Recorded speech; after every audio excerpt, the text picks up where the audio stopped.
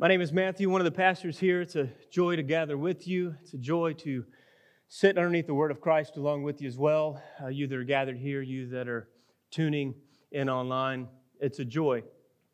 If you would, turn into your Bibles to Mark chapter 2. That's where we're going to be for the duration of this message.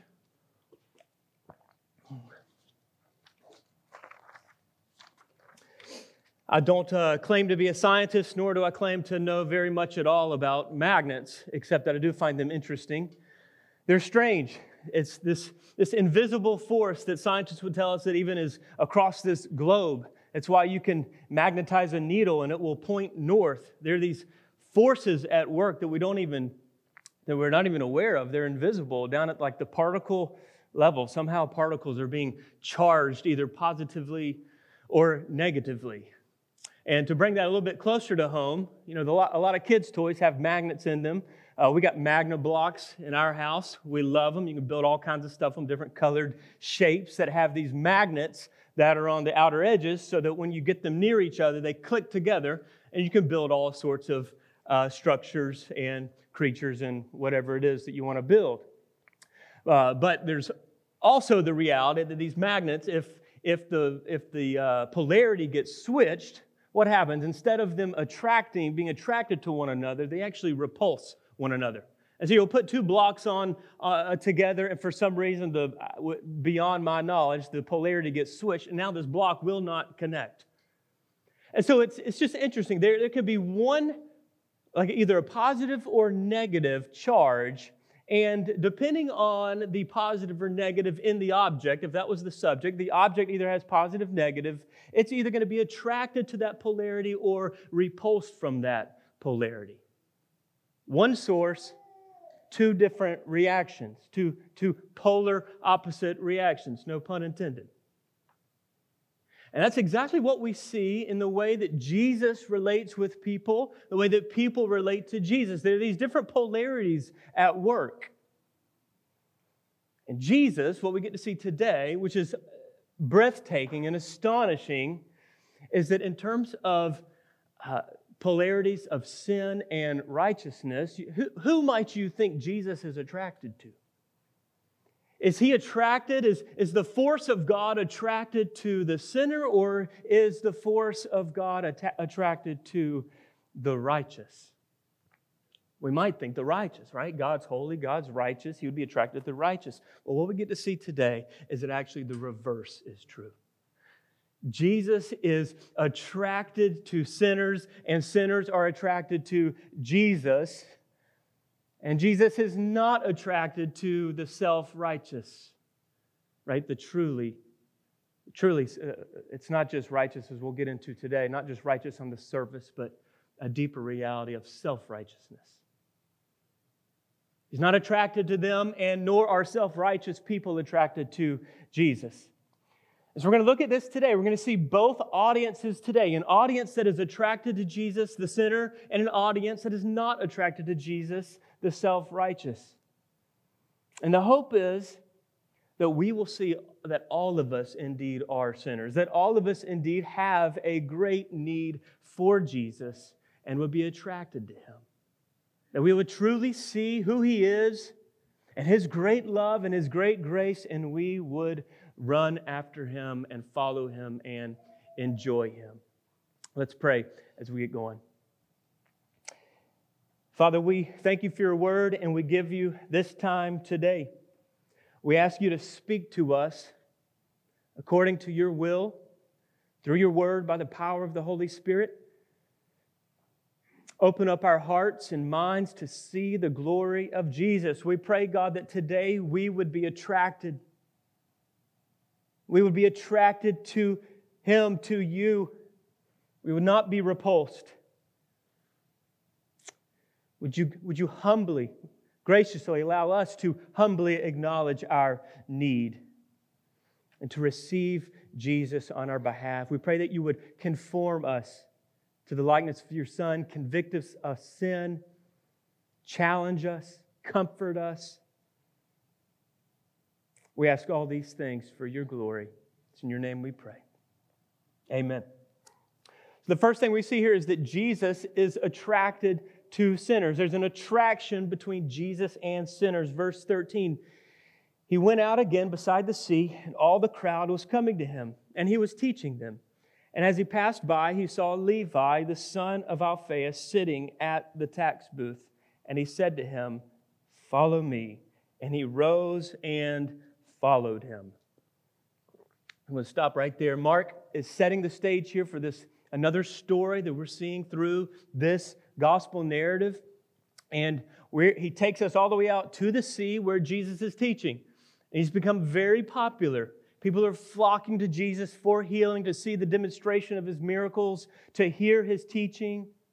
All eyes are on this man, this rabbi, right? The buzz is out there. Everybody is aware of this man. And so all eyes are on him. What is he going to do next? What is the kingdom of God like? What is this teaching that he's bringing us? All eyes are on him, waiting and watching to see what he's going to do. And so he is walking out by the sea, and he comes in contact with a tax collector. There's this big crowd following Jesus, and there's Jesus. He's coming. He's probably walking ahead of the crowd. Everybody's following behind Jesus. And there's this tax collector booth out there. It was a very lucrative spot for him to be right there by the sea. And what's important about this story for us to understand is that tax collectors were the ultimate traders. Everybody knew tax collectors. They were the ultimate traders, ultimate sellouts. They were Jews who'd actually given up their heritage in order to align themselves with Rome and with money. And so a tax collector's profession was to collect tax from the Jewish people. And so they would basically apply, they would say how much money they could probably get from their people, from the Jews, and Herod or whoever in power would hire them. And here's how it worked. They would have to meet their quota, but then anything else on top of that quota that they were able to extract from the people, they got to keep for themselves. So that's how they made money. They made money by stealing it from their own people. So the Jews couldn't stand these tax collectors. They were repulsed by these tax collectors. They were despicable. They were about the most bottom of the barrel that you could get morally in that culture. That's why we'll even see in a minute there was tax collectors and sinners. It's like this is a subset of sinners. And so they were doing this, and it was extremely lucrative for them. They would make tons of money. They would do very well for themselves. But it came at a cost. As I've already mentioned, they're turning their backs on their Jewish heritage. They would say goodbye to their family. They would say goodbye to life in the temple, life following God in that way.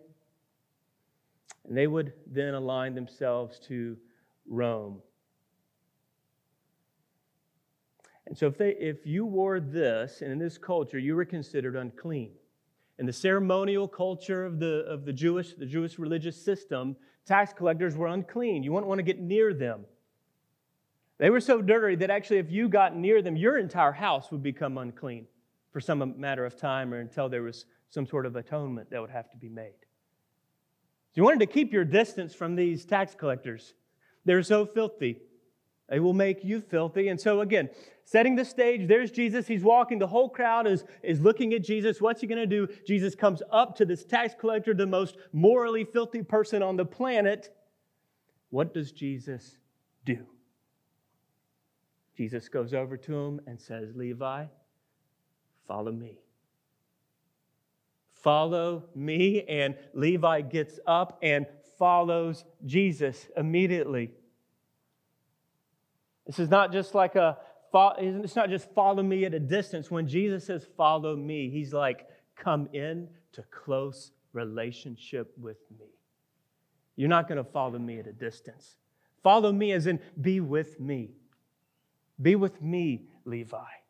Levi would have known about Jesus. He would have caught some of the buzz, and so he's aware at some level. We see him just immediately get up and follow this man, Jesus. He's now making another sacrifice. This time he's not letting go of his Jewish heritage. He's letting go of his lucrative business. Once he lets go of that, there's no returning to being a tax collector. You can't go back. But there's something about the call of Jesus on Levi. When Levi apprehends it rightly, he says, yes, I'm going. And it's not legalistic. It's not burdensome. It's joyful. He's pumped about this. Levi is pumped about following Jesus. We get to see a little bit of where this is going because the next scene we see in verse 15, and as he reclined at table in his house, many tax collectors and sinners were reclining with Jesus and his disciples, for there were many who followed him. Basically, what this is saying is that Levi goes to throw a party. He wants to celebrate. This guy Jesus just asked me to follow him, and I'm following him, and Jesus is awesome. I love being with him. So what am I going to go do? I'm going to go tell all my friends to come. Let's celebrate this man, Jesus. So he's going to go to all of his tax buddies, tax collector buddies, his cronies, his other friends. Let's come together. Jesus is coming to my house. I got to tell you about him. He's unreal. He's coming to my house, and I want you to be there. And all these guys say, I'll be there. I'll be there. There's an attraction that's happening here in this moment. Jesus is attracted to the tax collector sinner, Levi. And Levi and the rest of the sinning world here that we get to see in this picture is attracted to Jesus. It's a beautiful, beautiful picture. And this is no ordinary meal that's happening. This is a feast. You don't recline for just a casual little meal together. When you're reclining, it's hugely symbolic. Reclining around a table, a meal, is saying so much. So much symbolism is happening right here. When you recline at others around a table, you are saying to those individuals, I am with you. You are with me. We are one and the same. We are family together. It's a message that looks across the table and says, I love you. I value you. I desire you. I desire intimacy and relationship with you. That's what that table is representing. Normally, there would be so much distance between the righteous and the sinner. Normally, so much distance would be here. Not just physical distance, but there's so much spiritual distance that you would just keep your distance. And so these sinners, they are not used to this. They are aware of their sin. They're aware of their moral status in the culture. What they are not used to are the religious folks coming near to them. And so this is earth-shattering for them. Not just that they would be welcome to sitting around a table with other people that share their moral status. They are around the table with the chief rabbi. The righteous one is sitting in Levi's house at the table with them. He's breaking all the rules and showing his love for them. Kind of like in COVID today, there's this distance that we have. And so we're getting used to it. I mean, we've been in this thing for a year, and we're just not used to intimacy anymore, which is awful. It's horrific. But it's imagining that day when all this goes away and somebody breaks through that barrier and they give you a hug. And there's freedom in that hug. And there's intimacy and joy in that hug. The relationship comes close. And that's what Jesus is doing here. He's coming close. Whatever barrier or gap there was, Jesus is breaking it because his love is so great. His love is so great. Does this story draw us to worship of Jesus? Does this story draw us to come to Jesus? to wonder at His love and grace. You today, maybe you feel like a sinner. Maybe you feel like you are too far off from God. That is not true. Where sin abounds, grace abounds all the more. Jesus loves you. Just as He loves these people in this story, He loves you today. He is telling you, He is speaking through the Word today. I love you. I desire you. I treasure you. There is a place at my table with your name tag on it, and you are invited to come. You don't need to clean yourself up. There are no conditions once you get to the table. It's a table of grace. Grace upon grace. Unconditional acceptance and love and value. That's what Jesus is saying to every one of us this morning. Let sin not stop us from coming to the Lord's table. And then we see Levi's entire life is transformed. Levi, who gets a name change, oftentimes you might get a name change when you take a new career, but it's also very symbolic in the fact that now his old identity is gone. He becomes Matthew. Levi becomes Matthew, and Mark will refer to him as Matthew from here on out. Levi, the tax collector who was stealing wealth from his own people for his own sake and for Rome, from God's people, now is enlisted in service of God. His entire life is transformed. The old is gone, the new has come. He's got a new king, a new purpose, and he's got the fullness of everlasting life. Matthew would end up writing one of the Gospels and a proclaimer of the gospel of grace to all mankind.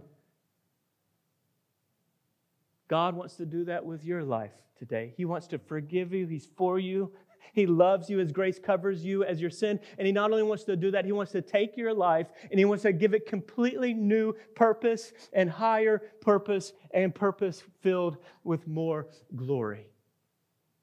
Maybe we be drawn to this Jesus because He is drawn to us in this way. There is an attraction here. There's not only attraction, there is also repulsion. We see that next.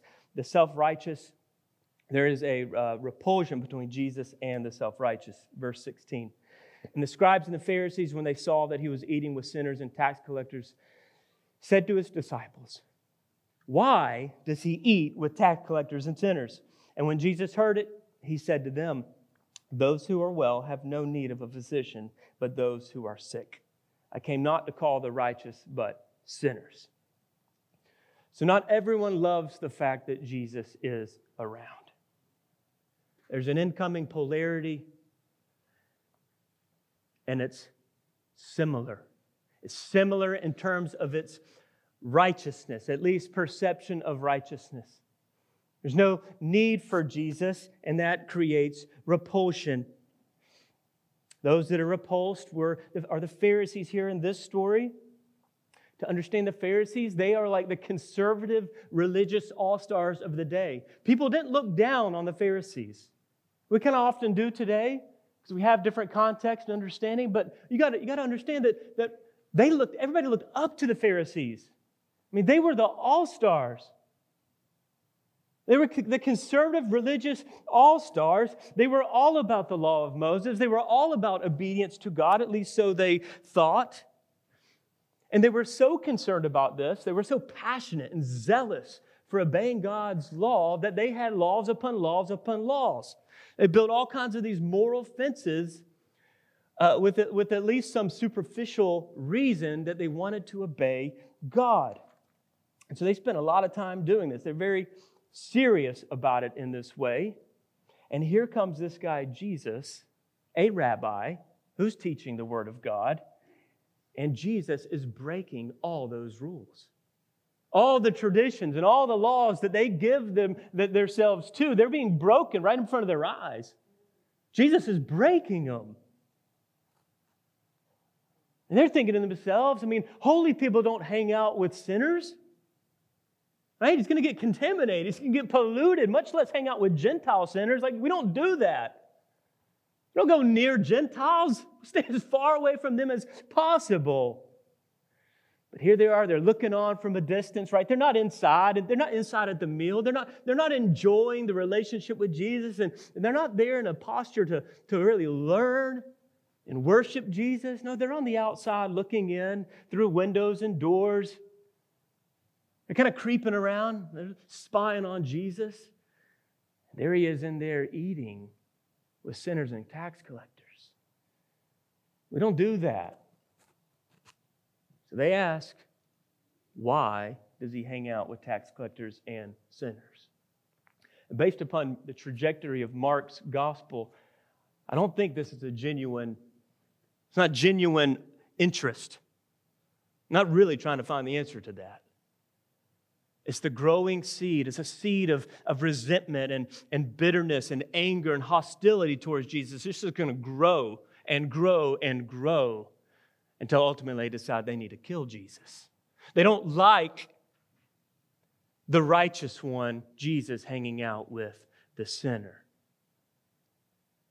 Jesus hears this. He turns to his disciples. He says, "Those who are well have no need of a physician, but those who are sick. I came not to call the righteous, but sinners." Jesus answers them with a proverb. And he's basically saying, I'm the doctor, and I'm here for the sick. What good is a doctor around a bunch of healthy people? Right? I mean, there are well checks, but that's not where doctors are ultimately needed. It's not why doctors come, to do a bunch of well checks. Doctors are most needed where there is great sickness. And he interprets it along sinful categories and righteous categories. He says, I'm here for sinners. I'm not here for the righteous. Not here for the righteous. Now, is Jesus here affirming their righteousness? No, not at all. Very far from it. As I've already mentioned, this is a superficial righteousness. This is a self-affirmed righteousness. It's an indictment. It's an indictment on them. In some way, he's calling out their self-righteousness if they will have ears to hear it. So while on the surface they might appear to be zealous for God and have all this holiness, beneath the surface, they're actually incredibly, incredibly sick. They just don't know it. That's the point. Self-righteous people just don't know that they're sinners. They think that they're righteous. That's the problem. The Bible is very clear. All have sinned and fallen short of the glory of God. Sinners know they've sinned. The self-righteous don't know it. But both are so sick. And Jesus is saying, hey, if you're not going to acknowledge that you're sick, I'm not here for you. You should recognize I'm here for sinners. It's what God's love is for. It's what God's grace is for. And instead, these guys are walking around like healthy people with cancer, just all inside of them. They have no idea about it. They do need a well check to discover that they are terminally ill. Beneath the surface, it's that cancer of justification, self-justification, our own righteous deeds, a fixation with ourselves. That is a cancer. This is the same group of people that Jesus would call whitewashed tombs. You might look really good on the outside, but God, who knows your heart, sees that you're nothing but death on the inside. I mean, that's challenging for us. We love external righteousness. We love appearance. We love image. And God says, I'm not about image. You might be able to fool your family and your church and your community, but you cannot fool me. And if you're trusting in yourself, be very, very careful, because you are cutting yourself off from me. When the love of God shows up in front of these people, the love of God that would break through barriers, the love of God that would go to this extent to bless and to grace these sinners, the love of God that would go even to the grave to bless sinners. When that shows up, it makes these self-righteous Pharisees mad. The grace of God is a threat to the religious spirit. It's a threat to our own kingdoms of righteousness, our own kingdoms of goodness. We all have them. And the grace of God is a threat to it. Will we push back today? Or will we allow our own kingdoms to crumble in light of God's grace and mercy? There's two challenges I have for us specifically. Number one, do we need Jesus this morning? Do you need Jesus? Will you acknowledge your great need for salvation? That you do deserve death. And that you need a Savior, a saving substitute who will die in your place, who will make you fully righteous, who will take you to glory forever and ever and ever. Will we acknowledge that need? And here's the beauty. The beauty of the gospel says that if you will confess that, if you will confess and you will reach out to the Lord for help, He promises to save you. Everyone who calls upon the name of the Lord will be saved. No distinction. But will you go there?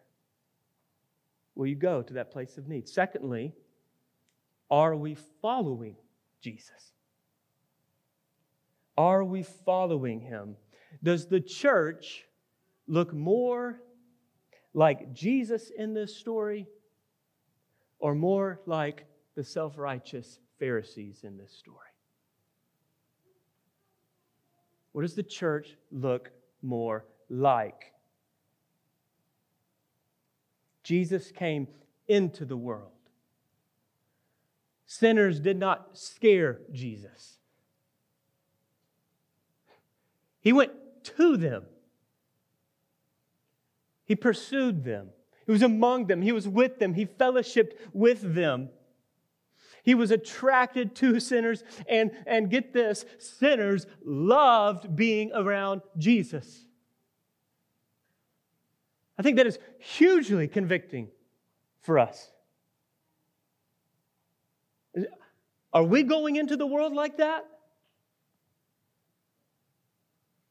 Are we scared? Are we scared of the world? I'm not saying we don't stick to our convictions. We're not going to compromise. But are we going? Are we touching? Are we helping? Are we ministering? Are we pulling back? And would unbelievers say that they enjoy being around you? That's convicting. They would flock to Jesus. Are they running from you as soon as they find out you're a Christian or you open your mouth?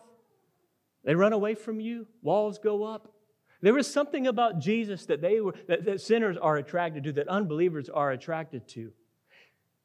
Jesus and only Jesus came in the fullness of truth and grace. And we are to do the very same thing. I'm not saying it's easy. It is so difficult, and we're always falling off into ditches on either side. But we are called to walk the narrow road of truth and grace. I think the point I'm getting out of this story is oftentimes our passion for truth can so easily eclipse our demonstration of grace. And that is so sad. So incredibly sad. Because it's not the gospel. And it's not just truth that saves. It's grace too. What are we going to do? Get to heaven and be right?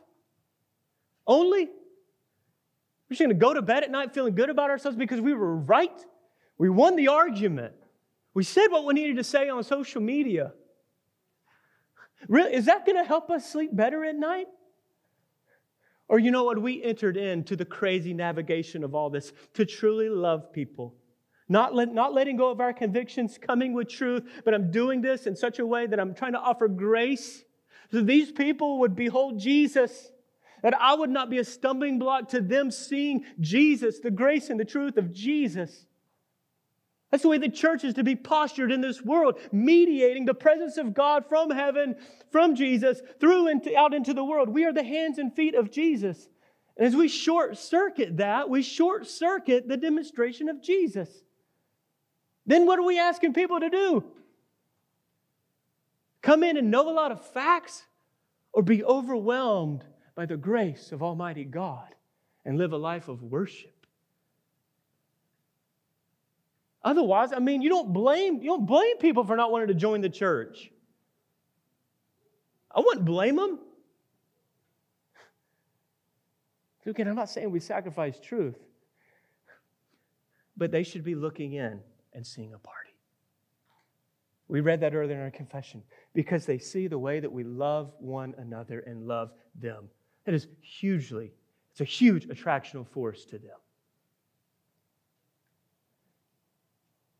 One scholar put it this way, I was convicted by this. He says, while we may have good intentions in our moral standards, we may inadvertently find ourselves developing an entire subculture that is increasingly insulated from and cut off from the world, diminishing our witness and missionary effectiveness. Is that us today? The only way for us to move forward is to return to our need, is to return humbly to our great need, that we do not stand on our own kingdoms. We are just as bad as sinners as anybody else. And then to turn our eyes once again afresh to our great Savior and receive His grace. Take our seat back at the table of grace. And it's only in feasting at that table then do we turn and we take that feasting and that celebration to the world.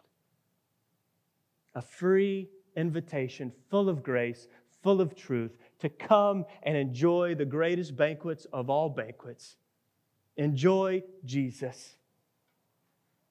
That is the way we must repent this morning. If we find ourselves on the sinful, self-condemning end, thinking that we're not worthy, come to Jesus. We are worthy because He has died for us. And if we find ourselves over on this spectrum and we don't think that we need Jesus, well, there's opportunity for repentance there. Humbly acknowledge your need. Jesus has already died for you if you will come. And then, church, as we feast, we will be the light on a hill, the city on a hill, that will create, hopefully, the power of the Holy Spirit, a missionary force that is bringing Christ to the world in a way that is full of attraction. Let's pray. Father, we thank You for Your word this morning. We thank You for grace, the unthinkable reality, God, that You do love sinners. You love sinners so much that You paid the ultimate price. You were not content to have us distant from Yourself. You purchased us. You redeemed us. You made us into right relationship with You and the Father. Lord, we thank You. God, and we repent now of self-righteousness that may dwell in our hearts, God, that sets itself up as a rival to Your grace, as a rival to Your kingdom. We repent of that now, God. And we ask, Lord, that You would help Harvest Church and Your global church to be faithful to walk in Your footsteps, to enter into the homes of the sinners, to be in relationship with unbelievers, to bring the good news to the whole world that You might be glorified. It's in Your name that we pray. Amen.